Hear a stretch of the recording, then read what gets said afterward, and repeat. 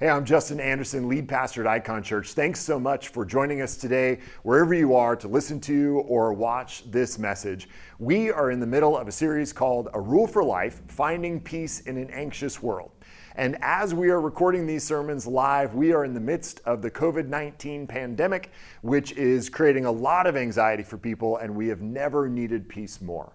But no matter where you are or when you are engaging this content, we are always in need of peace, and God has provided a path to peace for us through spiritual disciplines, and that's what we're exploring during this series. So I encourage you to go to iconchurch.org/ruleforlife for more resources, more content, and more information. Hi Icon, my name is Josh Searcy, and I am going to be your new spiritual formation director. Although I can't see you, it's good to at least be seen by you. And my wife and I and our little 2-year-old daughter can't wait until we can get up there to Seattle when some of this is at least subsided and we can join with you guys. And so I'm excited today to talk about how community brings peace into our life, the way in which peace is flourished even in an anxious world as we embrace community. And so to start, human beings have come a long way in cultivating the world around us and practicing some sort of dominion over the earth. Some of it just, some of it unjust, but in all of our advances, there are still some species on the earth that we just cannot get control of. We can't get our hands around. One of which is the most stubborn of all, and that's the coyote. The coyotes are nuisances, and they are arguably the most resilient species on the face of the earth. That in just the history of the United States, there have been multiple concerted efforts backed by millions of dollars in order to just wipe coyotes off of the face of the earth because of their annoyance and nuisance. And each of them, each time we try, the coyote population actually booms. Coyotes are some of the only animals to both flourish in the wild and flourish in the city. Go anywhere in the United States and you're likely to run into some sort of coyote, whether it's in the wild or in the city where you can find what they call street coyotes, which, sweet band name. And there's a reason for this resiliency. Coyotes are very pack-oriented creatures. Coyotes mate for life and keep together in packs their entire life. There are the loner coyotes that you find, but they tend to be the ones that are actually rabid. And coyotes have some really interesting ways of sticking together and making sure that their pack stays intact in order for them to survive. And so you've probably heard the classic coyote howl that you think is probably just an annoyance, but it's actually been shown that when a coyote howls, it's not just being a jerk, it's actually beginning to take a census of the area. That when a coyote howls, it then waits for the other coyotes in the area to howl along with them. They count each one of those howls in order to know how many of their numbers are still around. And what's fascinating is that for the female coyote, when she howls, if she doesn't get the right amount of responses back, then she actually, there's a hormone in the female coyote that turns on and says, okay, instead of making 3 to 6 pups, this time let's go ahead and make 15 to 18, which is fascinating. The resiliency of coyotes is virtually unstoppable because they insist on not going at it alone. And the Christian people are very similar. Throughout history, there have been concerted efforts to clear the world of Christians, and each time some nation tries, it seems like the Christian population booms. And unlike coyotes, not just due to reproduction, but to conversion. Christians are meant to be communal people, to walk and live in packs. And in the same way as coyotes, the loners tend to be the ones who are, maybe rabid is too strong of a word, but at least unwell. Historically, Christians have always been those who survive because of an emphasis on communal life together.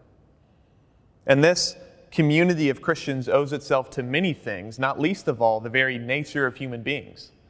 That in the very beginning, in Genesis 2:18, after God creates everything, he then looks down and sees that the man is alone and says, that's not good.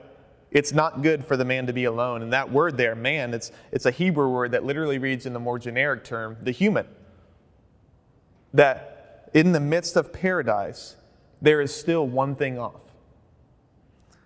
God has just finished overflowing with creativity and goodness onto creation. He took the human being from the dust and intimately breathes the breath of life into his nostrils, and then looks to the east and says, that's a good place for a garden. And then he brings up all the pretty trees that bring about the delicious fruit, that God gives this man only the good things. But even in that, he still looks down and says, the man is alone, and that will not do. The infinite creativity and goodness of God has been expressed in this little garden with this first human being, but in the midst of that, God still says, he's alone, and that will not do. That in the midst of everything going right, God says the one thing not right, and that has to be fixed, is loneliness. Loneliness is the first thing designated by the mouth of God as not good. And this not goodness continues to reverberate out through to today. That we live in what experts have called an epidemic of loneliness. And this epidemic is literally killing people. It's been shown that loneliness has a massive toll on the human body. That one day of loneliness, not just being alone, but one real, depressing day of loneliness exacts the same toll on the human body as smoking a whole pack of cigarettes. Not to mention the emotional and mental toll. Or Seattle itself. Seattle itself comes out at number 5 on the list of the most lonely cities in America. Not good. We were created for relationship. And in all honesty, out of all of these sermons in this series about finding peace in an anxious world, this is the easiest week to convince you of what you need. I don't need to work hard right now to show you why you need other people. That you're living it, you're feeling it. We feel together today this need for loving connection with others. We need that connection to others to feel well and to have peace. As the authors of The Relational Soul, Richard Platts and James Cofield put it, relationships are not just important priorities. They are essential for our physical, psychological, emotional, and spiritual well-being. We cannot live fully alive apart from loving connection with others. This existence of loneliness is not what we were created for. We were meant for others, and if we are to have peace, that peace cannot and will not happen in isolation, without being in meaningful relationship with others. That as human beings, we are not ourselves by ourselves. We never could be. If we are to be ourselves, to be at peace and live into being icons of the invisible God made to reflect His glory and His grace, we need community. That peace actually does need a people, and more specifically, peace needs the Christian people. Peace needs the Christian community. That there are certain aspects that make up our life together as Christians that are utterly necessary for peace to be sustained and to grow in your life as a Christian. There are a few principles that the New Testament lays out for Christian community which can actually prompt and grow peace in our anxious lives. And so that's what we're going to do today. What we're going to do is, instead of giving the mechanics of Christian community about what it should look like when you get together, I want to look at a few spots in the New Testament that give the principles of our life together and see how that might bring us peace if we really lived our lives together in this way. And so first, look at 1 John 4, 7 through 11. Some principles to look at. First in 1 John 4, 7 through 11. Beloved, let us love one another, for love is from God. And whoever loves has been born of God and knows God. Anyone who does not love does not know God, because God is love. In this, the love of God was made manifest among us, that God sent His only Son into the world, so that we might live through Him. In this is love, not that we have loved God, but that He loved us and sent His Son to be the propitiation for our sins. Beloved, if God so loved us, we also ought to love one another. As John says here in his epistle, the love of God is not meant to terminate on us individually, but is meant to be received, to be taken in, and then expressed through love for one another. He goes even as far as saying that if this is not happening, that if love is not being diffused in relationship with others, then you don't get it. You've not seen the love of God. How can he say that? How can he use such strong words as to say that if you're not loving others, you don't know what it is to love God, to be loved by God? Because the love of God is not trite. John can say this because the love of God is not mediocre. The love of God is the free, unhesitating, unqualified, and unflinching expression of his goodness towards sinners that deserve none of it, displayed in the giving of his Son, his real beloved, in order that he might have us with him again. And so John says here that the depths of the love of God towards sinners are the riches that are to fund our life together. And so the Christian community, with this type of loving God, is able to live in love like no other society can. It has the best basis and foundation for love because it's a basis that is not built on performance. It never could be. That any love in a community that is not born from the love of God can only find its strength, its zeal, its endurance in the continued loveliness of that person. Not so with Christian community. Christians are the ones who have a God who stared into their mess, who stared into their lives of abject failure and said, I still want you. I know that mess. I see how jacked up your life is. I see how far you've run from me, but I still want you. I'm still going to have you for myself, and that's not going to change. Because of that, Christians have the best basis for a love that endures. That the first principle of Christian community is love. Christian community has the basis for loving one another and not having that love destroyed by the unloveliness of the other person. Does that unloveliness maybe disturb and maybe interrupt our love for one another? Sure, because we're still human, but it does not cause us to punt or for that love to be destroyed. Christian community is to be that people of love who are able to see everything and have nothing drive us away. That's God's desire for our life together. Christian community is poised for being a community of self-giving, reciprocal love because it's how we started. And it's how we've been carried this whole way.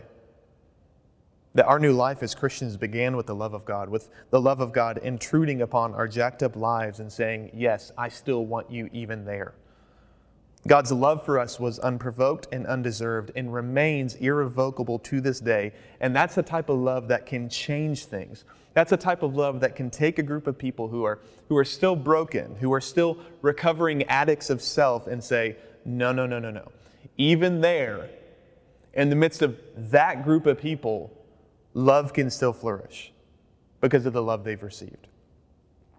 And so the first principle that Paul lays out for our life together, or really John lays out for our life together, is that we would be a loving community because the love of God.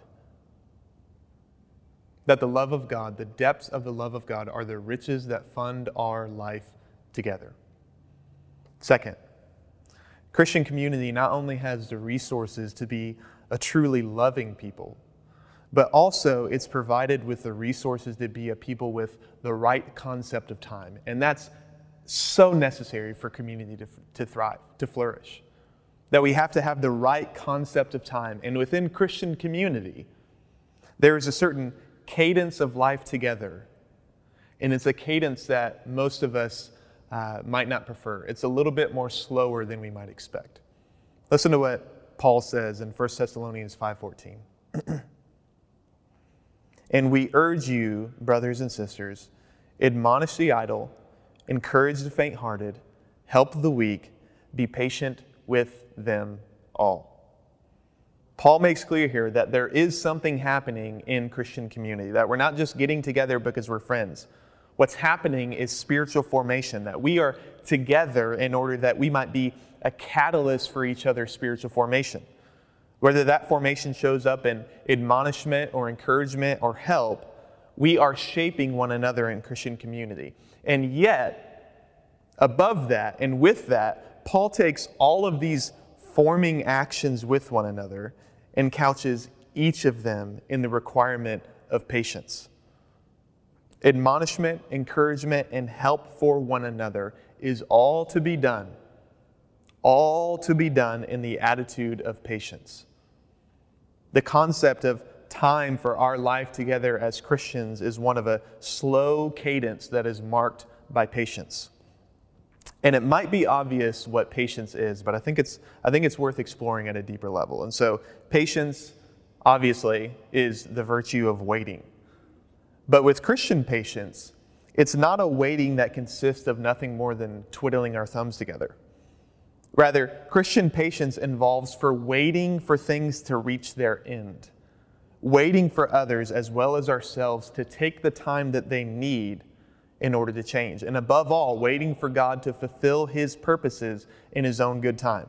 Patience is the virtue which encounters frustration with a calm, steady frame, waiting steadfastly for a purpose to be fulfilled. And unfortunately, patience is not natural to community. It's not natural to human beings. We're often given to its opposites, right? And the obvious opposite would be impatience. We're impatient. We're impatient with other people. We're impatient when we are agitated that we cannot live in complete control of our time or our circumstances or our relationships. Impatience is our anger directed against the fact that we are hemmed in by ourselves and by others and by our situation and find that there is some measure of fulfillment that is being denied to us. That's impatience. But impatience is not the only opposite of patience. There's a far more sinister opposite and one that we don't often notice. The other form of the opposite of patience is a slothful resignation, what the old church fathers used to call acedia. That faced with the limits we experience in relationship with others, we just give up. We no longer even try to be alert or expectant or attentive to each other's growth. We no longer turn our spirits to the future and allow it to school us in dealing with each other in the present. But we become listless. We become sluggish. Impatience rails against limits. Resignation resigns itself to them. Resignation abandons itself to these limits. And in so doing, abandons hope and is overcome by apathy and indifference. Why bother? Why bother, we say? Nothing is going to change in this other person, so we might as well slip into a careless and lifeless passivity. And I wonder if either of these ring true for your experience in community. Maybe you've been given over to impatience because of the slowness at which others change. Or maybe you've slipped into lifeless passivity. That you're just beaten down by what seems like the impossibility of change in others. You've tried long enough, you've admonished long enough, you've encouraged long enough, and you've helped long enough, and nothing seems to change. You no longer rail against the slowness of change in others through impatience, but rather you have resigned yourself to what seems like the impossibility of change in others. And so the relationship is no longer marked by frustration at their slowness to change, but marked by a listless, laissez-faire, nothing's going to change in them type of disposition. Both of these, angry impatience and listless resignation, both of these are the antithesis of what Paul commands here. He says, be patient with them all, and the Christian community is, above all other societies, able to be patient with one another. Why is that? Because our life together as Christians has a purpose, and purpose can drive patience. Patience is possible in the Christian community because our life together is purposeful. God's unstoppable purpose of sanctifying and changing His people into what He intends them to be. Patience is possible in the Christian community because our life together has a certain shape. It has a certain direction, a shape and a direction that is tied up in the unstoppable and sure purpose in God that He will conform each of us as Christians into the image of His Son, no matter how long it takes. And that's the kicker. Impatience and resignation happens, not because we see God's purpose and timeline unfulfilled, but because our purpose, our timeline for one another is unfulfilled. In order for us to be patient with one another in Christian community, we must resist the temptation to bind each other to our own expectations of how long it takes to change. We must release one another from our own self-centered, selfish goals, and purposes. Listen to how the British theologian John Webster says this. The patience of the saints is one of the ways in which the gospel converts us away from our sins and restores us to human fellowship. Impatience eats away at friendship and neighborliness. When we are impatient with our fellows, he's British, we refuse to let them be what they are. We want them to think differently, to be capable in the way that we think they ought to be capable, to match our ideas about what they should do and how and when they should do it. Our impatience in the end is a refusal to let our fellows be, a refusal to allow them the time and space that they need to fulfill God's calling of them. When I'm impatient, I want my neighbor to exist on my terms, in my space, in my time frame. He goes on, and so, in the end, I lack love. For love is patient. It waits. It looks not to the selfish ideas of what I want from or for my neighbor, but to my neighbor's real end, which is in God. And so, patient love lets my neighbor be. That doesn't mean that we are absolved from any responsibility to our neighbors. Quite the contrary. That we must act in our neighbor's regard, sometimes intervening, sometimes correcting or challenging one another, admonishing, encouraging, helping. But, he goes on, if we do so, it is not to line up our neighbor with our view of what he or she ought to be, but in order to lovingly and patiently promote the purpose of God. Friends, patience is a steadiness of spirit, a steadfastness in which we keep on keeping on with one another, not out of listlessness or doggedness, but because we know our time together has a telos, has a goal, has a purpose.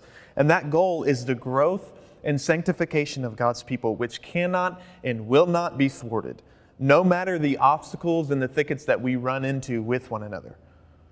In Christian patience, we can step back and see that God will proceed at a rate and follow a certain course which is ideally suited to the individual, raising successive issues over the years and making a point of the need for growth in one area after another. But it's going to take time. This purpose is going to take time, but it's still a purpose that will be fulfilled. And so because this purpose will be fulfilled by the power and the faithfulness of God, we can be patient with one another in the process.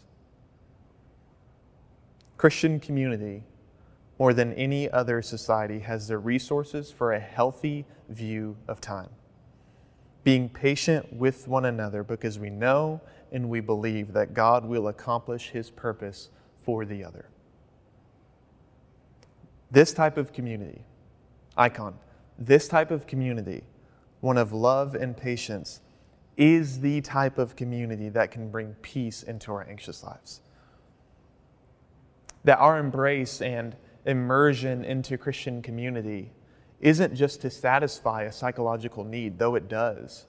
That an embrace and immersion into this type of community will bring peace because it, in a way, becomes the voice and the presence of God toward us. That existing in Christian community is a way in which the gospel of Jesus Christ is manifested to us outside of us. When I embrace community, when I really embrace and immerse myself in this type of Christian community, I am pulled out of my head. I am invited out of the little spirals that I send myself into in isolation, and then I'm invited into believing afresh the love and the patience of God embodied in these people that have embraced me, that the embrace of the people ministers to me the embrace of God. Peace needs a people, this loving and patient people, because taking in the gospel as your reality on a day-by-day basis, it requires a voice that is not our own. It requires a voice that doesn't sound like you. And so the peace of the gospel and its implications for you are fleshed out in one another as we encounter one another in love and in patience. In community, peace is possible because we're not left alone to be accosted and shamed by our own thoughts, ruminating on failures and discouragements over and over and over and over again. But we are invited to take our cues again from the gospel as each of us embody the love and patience of God toward us. And this type of community of love and patience not only is the voice of God, the voice and the presence of God's love and patience toward us, but it also, all of these other relational practices that we're talking about, Bible reading, prayer, silence, and solitude, all of them are enlivened and energized by life together that we need in order to really grow. So if Bible reading really brings us peace, if silence and solitude is to bring us peace, it won't just happen completely in isolation. That in order for these things to really be what they are and what they could be in your life, they need to also in some way have a connection point to the community of God's people. Listen to how Richard Lovelace says in his books, The Dynamics of Spiritual Life. The normal Christian life is not simply a function of an individual believer's relationship to God. Listen to that again. The normal Christian life is not simply a function of an individual believer's relationship to God. He says, if we are isolated from Christians around us who are designed to be part of the system through which we receive grace, we cannot be at peace and filled with the Spirit as otherwise we would be. Individual spiritual dynamics and corporate spiritual dynamics are interdependent, just as the health of the body and the health of its cells are correlative. In other words, you cannot be a growing, healthy Christian living in peace with just, as Justin so profoundly put it, a date night with Jesus. I'm kidding. But really, private relational practices will hit a ceiling in your life if there's not communal relational practices to join along with it. And so community brings peace into our life. And in many ways, these spiritual disciplines, these relational practices of Bible reading, of prayer, of fasting and feasting, of simplicity, they each in some way fit into the community of God's people, this other relational practice. And they're compounded, they're energized, they're enlivened to bring more peace into our lives. Now, to close, I just want to say one final word. What I've described this entire sermon is an ideal. And sadly, not often the norm. That there are only two utopian societies in the Bible. In the beginning and then the end. And guess what? We don't live in either one of those right now. Rather, our past experience of community might be, and I would say probably might be, marked by harshness and impatience. I joked at the beginning that this sermon, this relational practice of getting into community is one of the easiest one of the series because you feel your need for it, but also, in some ways, it might be one of the more difficult ones. Because you know what a Bible reading plan doesn't do to you? It doesn't abandon you. You know what silence and solitude will never do to you? It'll never gossip about you and falsely destroy your reputation. Practicing Sabbath will never result in you being manipulated, but you know what might? Other people. And for those of you who carry the wounds of an abusive community in the past, I just want to say, I'm sorry. I'm so sorry that you were put through such painful experiences with other people. Or maybe your wounds in community are self-inflicted, that there's some specific sin that you are just suffocating under shame and it's keeping you from getting into community. For either of you, I want you to know today, to sincerely know that Jesus is able to heal those wounds. I don't want to move past those wounds, but I do want to say Jesus can heal. Jesus can remove that which would keep you isolated from the community of God's people. And we see him doing this all throughout the Gospels. That all throughout the Gospels, Jesus is going through towns and cities, giving healing to those who need it. And I want you to consider something that you might not have noticed. What is Jesus doing when he's going through cities, when he's going through towns, healing people? Well, obviously, he's He's giving a picture of what it means for the kingdom of God to come again on earth, but also, he's removing the disabilities, the dysfunctions, and the deficiency that keep people isolated from community. That he heals the leper, removing the uncleanness from him that robbed him for so long from the dignity of human touch. The leper is welcomed back into the people. He frees the man afflicted by demons, which for years had kept him isolated from the town, living among the graves. He frees that man. He heals him, and he gives him the sanity to return to the community. He heals the blind and the mute and the deaf, opening up again the possibility of real communication and thereby connection to other human beings that's no longer handicapped. And all of this is a picture of what he wants to do for you. That the gospel of the life, death, and resurrection of Jesus is able to heal you of jadedness as you watch the Son of God empathize with you in pain. The gospel is able to remove from you the suffocating blanket of shame as you see your sin hung upon the shoulders of Jesus that he so willingly took for you. The gospel, when received and taken in, is able to heal and prompt you to no longer exist on the fringes, but to come in to the people of God, a people made and carried along by grace. Our God is able to tear down what sin builds up, and he's able to build back up again what sin tears down. That he's able to remove from you, to take from you lovingly those hurts, those wounds, those emotional disabilities, those relational dysfunctions, those sinful deficiencies that would seek to keep you from the community of God's people. And so look to Jesus. By faith, come in and join.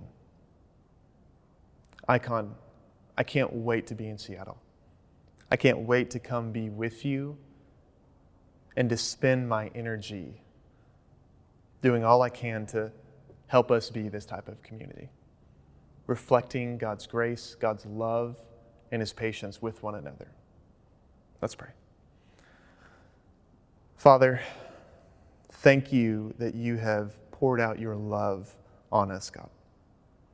That your love is not mediocre. Rather, your love melts away the things that keep us self-righteous, the things that keep us jaded, the things that keep us from loving one another. Your love is unsearchable, irrevocable, and because of that, it changes us. And I thank you for your patience with us, God. That you never are impatient with us, that you never become sluggish in our change, but you are active in it always. And because of that, we can have hope for one another and with one another, that we will each be sanctified, conformed into the image of your Son, the true icon who reflects your glory and grace. And I pray that he would be lifted up in the hearts of those who are listening, God. And that they would know that there's nothing that can in reality separate them from the people of God because of the gospel of Jesus Christ. Give them that hope, God. In Jesus' name, amen. Thank you for listening to the podcast for Icon Church. For more information, go to iconchurch.org.